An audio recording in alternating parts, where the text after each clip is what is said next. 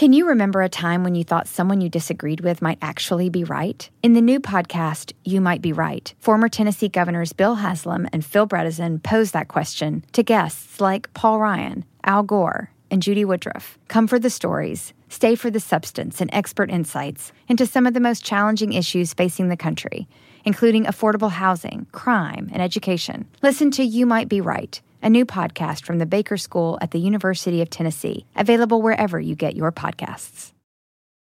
Listening to your favorite podcast? That's smart. Earning your degree online from Southern New Hampshire University? That's really smart. With 24/7 access to coursework, no set class times, and dedicated student support, you can go to school when and where it works for you. Low online tuition means you can even do it for less. And dedicated student support means we'll be with you from day one to graduation and beyond. Join a community of learners just like you. Go to snhu.edu today to start your free application. The Bowery Boys, episode 131, The Invention of the New York Apartment. Hey, it's the Bowery Boys. Hey. The Bowery Boys is brought to you by Eurocheapo.com. Eurocheapo editors personally visit and review the best budget hotels in Europe, now with hotels in New York City, on the web at Eurocheapo.com. Good afternoon, or evening, or morning, whenever you're listening to this. This is Greg Young with another podcast on New York City history. Unfortunately, Tom is not here this week. He was called away kind of unexpectedly, so it'll just be me for this show. I know it's been a little hectic for one or the other of us for the past few months, so I thank you all for your patience and for continuing to listen to us. Now, instead of complicating myself here with some grandiose topic or major landmark, I thought I'd go back to basics, to the fundamental question of how New Yorkers lived back in the day, or where they laid their head every night, and throw a spotlight upon a strange new form of living that appeared in the United States in the late 1860s, the apartment building. Today, obviously, most people in New York live in apartments, and I suspect most of you listening to this show right now, wherever you're at, whatever city you're in, you live in an apartment now, or have at some point in your life. We define an apartment today differently than they would have done in the mid-19th century. Now, two architects, two guys that you have heard us talk about many times on this podcast before, were instrumental in the construction of New York's first apartment buildings. The man who funded this very first building was a true eccentric connected to a multiple of New York's most famous families. But the best part of the story will be the tenants themselves, the few, the proud, and the socially brave who first lived here. The strangest gaggle of artists, bawdy ladies, and war widows to perhaps ever grace a respectable walk-up in New York. So I cordially invite you for tea into my gracious drawing rooms at 142 East 18th Street, a.k.a. the Stuyvesant Apartments.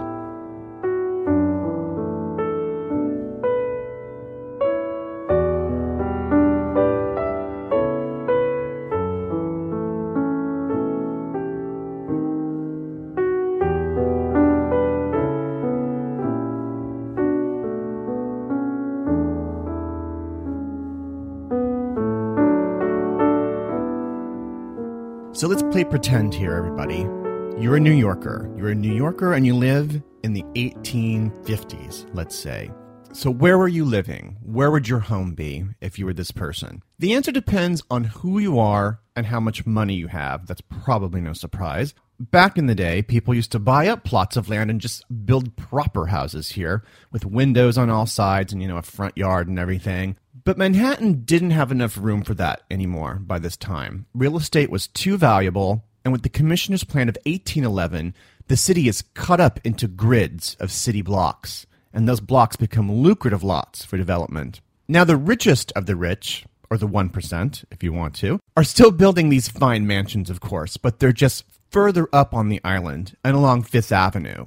But the most fashionable way to live in New York now is the row house, the townhouse, or their sand-covered cousin, the brownstone. Meant as single-family homes that stood about 3 to 5 stories tall, these types of homes would be stacked against each other on the street like books on a shelf. In the early days, the standard length of a row house along the street would be about 25 feet. Throughout the years, though, developers would make these row houses narrower and narrower, so they could build more and more of them on a block and make more money. There really was no limit to this absurdity. In 1873, a developer actually built a home at 75 Bedford Street. It was 3 stories high and 10 feet long, or basically the length of 2 Olsen twins if you laid them head to head. Believe it or not, this home is still standing if you'd like to go and marvel at its waistline. That's 75 Bedford Street. Now, by the 1850s, some of these row houses would be quietly divided in half, with one family on the first 2 floors and another family on the upper floors. Now, if you had money but didn't want to bother with all of that, you could also live in a hotel. By this time, that was also a very acceptable, if costly, way to live. It catered to rich single men, of course, because hotels were always in the most bustling areas of town, often up and down Broadway. Less wealthy gentlemen had another option, the boarding house, which was like a hotel, a bit more transient in nature, and of course, there were widely different options available, especially if, for instance, you chose a boarding house along the waterfront, like maybe down at Corlear's Hook, next to a nice grog house or a brothel or something. Boarding houses were often governed by widowed ladies who employed single women as maids who sometimes lived in those buildings as well. But none of these types could accommodate the literally thousands of Newport immigrants that began flowing into the city. So another, now infamous form of housing evolved in the 1830s, the tenement building. These were, in some respect, like a row house, and like row houses would be uniformly crammed together upon a city block. But these were expressly built to house multiple families in smaller rooms with fewer amenities, crammed together in really poor neighborhoods. By the 1860s, 500,000 New Yorkers lived in tenements, and these buildings were associated with the most filthy, most disreputable of neighborhoods, at least if you were in the upper crust, that is.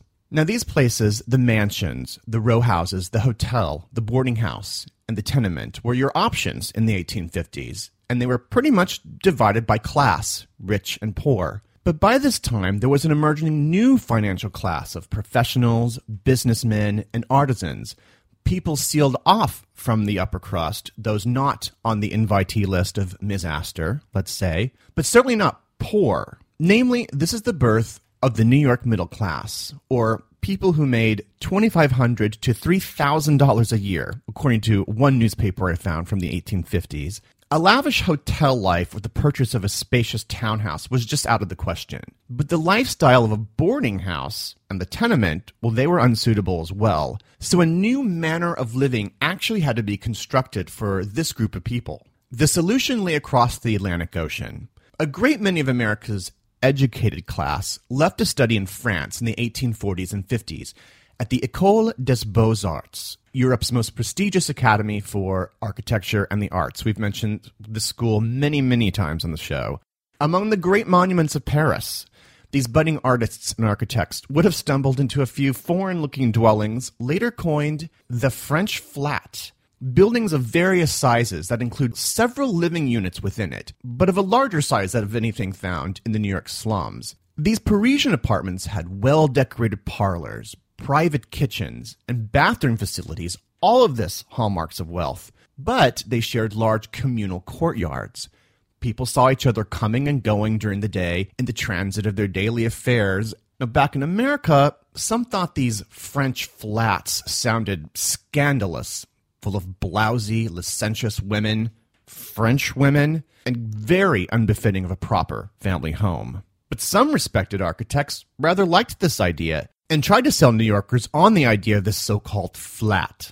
Our old friend Calvert Vaux, the co-designer of Central and Prospect Parks with Frederick Law Olmsted, Calvert was dazzled by this notion, and in 1857 presented to the American Institute of Architects a grand design for what he termed the Parisian Building, a sumptuously designed structure with staircases flooded with natural light, and 8 tastefully designed apartments that could be let for a steal, a mere $400 a year.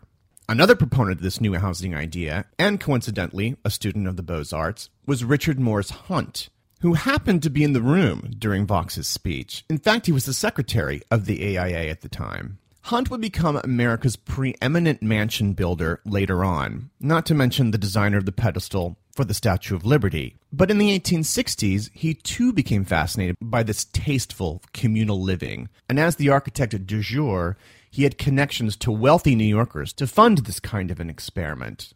And so here now in the story enters a man with the bluest blood in all of New York, a man named Stuyvesant Rutherford. All the fault lines of old money flowed through him. He had relatives from the Astor family, the Pierpont family. Through his mother, he traced his lineage all the way back to New Amsterdam Director General Peter Stuyvesant. Through his father, a Rutherford, he was also connected to the Morris family of Gouverneur Morris fame. He was born Stuyvesant Rutherford. When he was a child, however, his great-uncle Petrus Stuyvesant, the great-great-grandson of the original Petrus Stuyvesant, well, he passed away, and he left all of his money in a will to the young man with one kind of alarming stipulation, that the boy flip his name in order to keep the fortune in the Stuyvesant name. So from that point on, young Stuyvesant Rutherford became Rutherford Stuyvesant. So what was Rutherford Stuyvesant to do with all that money and that valuable real estate holdings that he had just earned? Well, when Stuyvesant was 29 years old, he had become close friends with the architect Richard Morris Hunt. Stuyvesant wanted to develop property on land that was owned by the family, land that had long ago been part of the original farm of Peter Stuyvesant. And look, here's Hunt with this great idea that was unusual. It was socially daring, perhaps, but it was a good risk. So in 1869, for $100,000, Stuyvesant financed what historians consider to be New York's very first apartment building, the Stuyvesant Apartments, or the Stuyvesant Flats, as they might have been called, at 142 East 18th Street, just a couple blocks down from Gramercy Park. The Stuyvesant, which was described, quote, as grotesque but picturesque, unquote, was a 5-story building, 4 of the floors containing 4 large apartment units each, renting between $100 to $150 a month.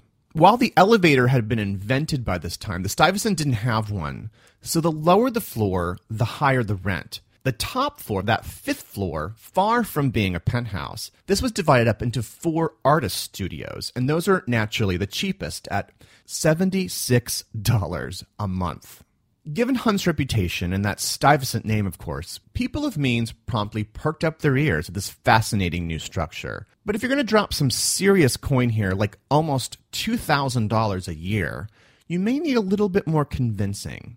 Stuyvesant was prepared and quickly signed up some very notable tenants. Within a few years, the list of residents was rather swanky. By 1878, who should move in but Calvert Vaux himself, the original proponent of the apartment building? It's not surprised they were all old friends, Calvert and Richard and Rutherford Stuyvesant. In fact, all 3 of them were on the original board for the Metropolitan Museum of Art. Now, I'm going to tell you a little bit more about the wacky tenants of the Stuyvesant apartment in a minute, but first I wanted to give you a little tour of one of the apartments. Now, Calvert is probably out putting the very last finishing touches on Central Park by this time. So we'll be visiting with his wife, Mary Vaux. So off we go into the Stuyvesant. Now, by design, it's kind of like 2 adjoining buildings. It even has 2 separate doorways, but they just share the same face when you're looking at them from the street. So we'll take the left door, enter a small lobby, nod to the concierge, and head up the stairs. These are the fancy stairs for families and guests. Behind the wall here, however, there is a smaller set of stairs and a dumbwaiter there for the servants. So we knock at the door and are greeted by a servant, or probably by Mary herself. She escorts us into the room facing the street. This is the parlor. Now, poor folk have a sitting room, but people with class have a parlor. Immediately to the left of the parlor was another large room, meant to be, believe it or not, a bedroom. This was one of Hunt's more shocking design elements of the Stuyvesant, taken right from the French model. Single ladies often threw open these doors, turning the room into a boudoir and entertaining, well, whoever she liked. The Vauxes, most likely, had this room as a library, or possibly a music room. The combination of these 2 rooms would be known as the master suite. The rest of the apartment funneled down a long hallway. The first room would be the dining room, completely windowless, perfectly set at all times. This would be followed by a series of smaller rooms, rooms for the children, or offices. Oddly, the kitchen was all the way back at the end of the apartment, and so servants would have to lug all that food and dishes down the long hallway to the dining room. Also back there in the far back would be the servants' quarters, and finally, the water closet. Essentially all the luxuries of basic comfortable living in the 19th century. There was even a tin bathtub in every unit. Now, Calvert Vaux is a pretty big name to me, personally, but he isn't the most famous resident of the Stuyvesant apartment, at least not back in the day. That honor goes to Elizabeth Libby Custer, the young widow of cavalry commander George Custer. Custer, as we know, perished at the Battle of Little Bighorn in 1876, and his young wife, still in mourning, moved into the Stuyvesant apartments and lived on the first floor, and from here basically became a one-woman public relations guru for her husband's legacy. So determined at this through her whole life that historians credit her for refurbishing and most likely enhancing George Custer's reputation in the public imagination at the time. And she could be a little intense, shall we say. For instance, when a statue at West Point was erected in her husband's honor, she thought it looked too old in the depiction of her husband and demanded that it be torn down, which it was. She claimed that she, quote, literally cried it off the pedestal.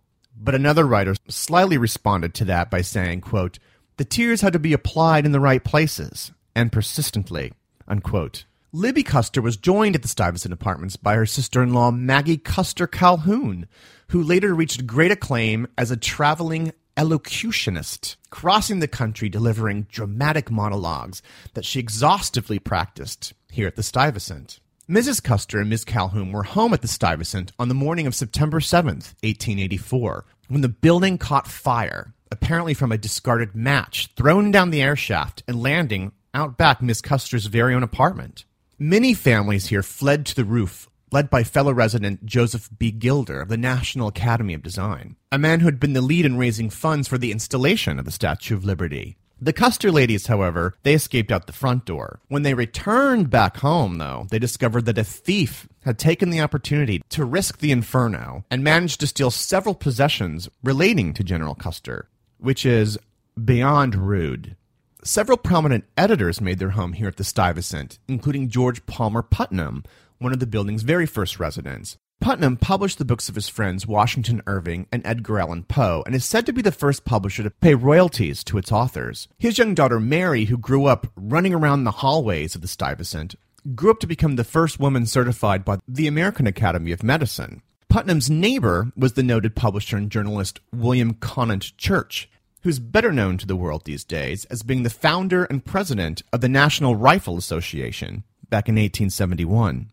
Apartments like the Stuyvesant could be havens for single women. In fact, the rise of the apartment in the late 19th century parallels the rise of early feminist figures, giving them socially acceptable homes where they could break the bonds of social traditions as they liked. Elizabeth Jordan, a pioneering journalist and one of the first editors of Harper Bazaar magazine, she lived here at the Stuyvesant around the turn of the century. Elizabeth never married, although one notable suitor asked for her hand, writer Henry James.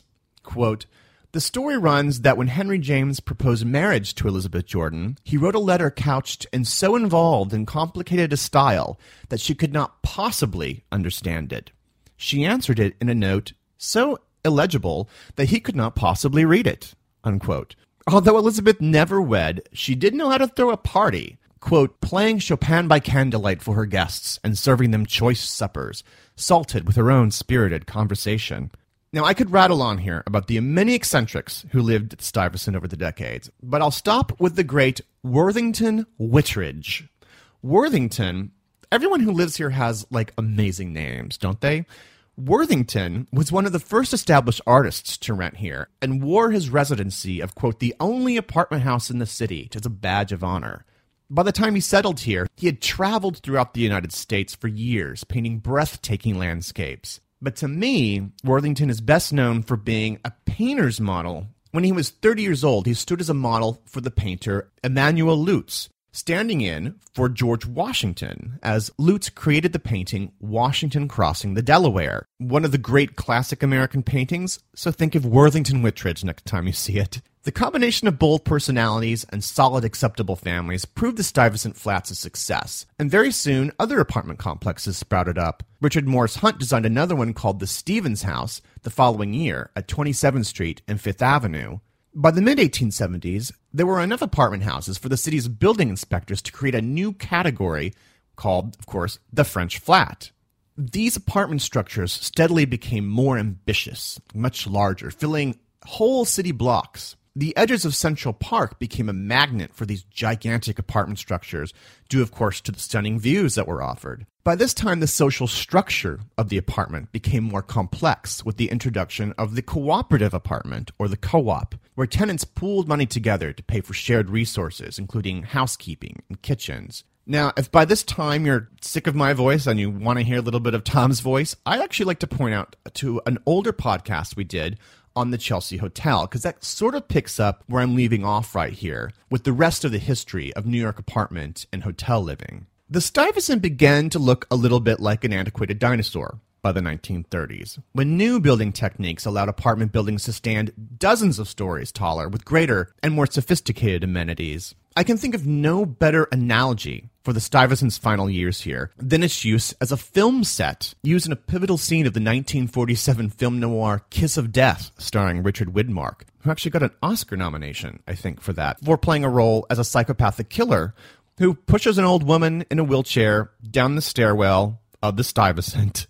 The very stairs that, of course, once been so revolutionary less than 80 years before. The building was eventually demolished 10 years later in 1957, but with the proud distinction of never, ever having a vacancy in almost 90 years of luxury living. Among the very last residents, in fact, of the building included a man named Patterson McNutt. Did I not say this about the names of the residents of Stuyvesant? Patterson McNutt, who was the screenwriter of films by Shirley Temple and Jimmy Stewart. So the building was knocked down in 1957. You'll find other apartment buildings on that block today, of course, but none of the replacements, of course, have the elegance or the fame of the Stuyvesant. And since I'm in a haunted ghost stories mood, I should mention one final story, that the Stuyvesant was famously haunted at the time by a Frenchman who could be seen on the roof. And according to the New York Times, in the article about the demolition, the Frenchman would communicate by, quote, tapping out messages on a Ouija board. His famous message in French, roughly translated as, woe to those who have betrayed the arts. Please check out the blog, BoweryBoysPodcast.com. I have spectacular photographs of the Stuyvesant apartment, and I'll run a couple photographs of some of those tenants as well. You can find us on Facebook, and you can also find us on Twitter. Just our handle is Bowery Boys. I'm actually becoming a lot more active on Twitter the past few weeks, so posting original content, and there's a great community on there as well, and look forward to exploring that even further. So Tom will be back for the holiday show next month. Thank you very much for listening. Have a great New York week, whether you live here or not.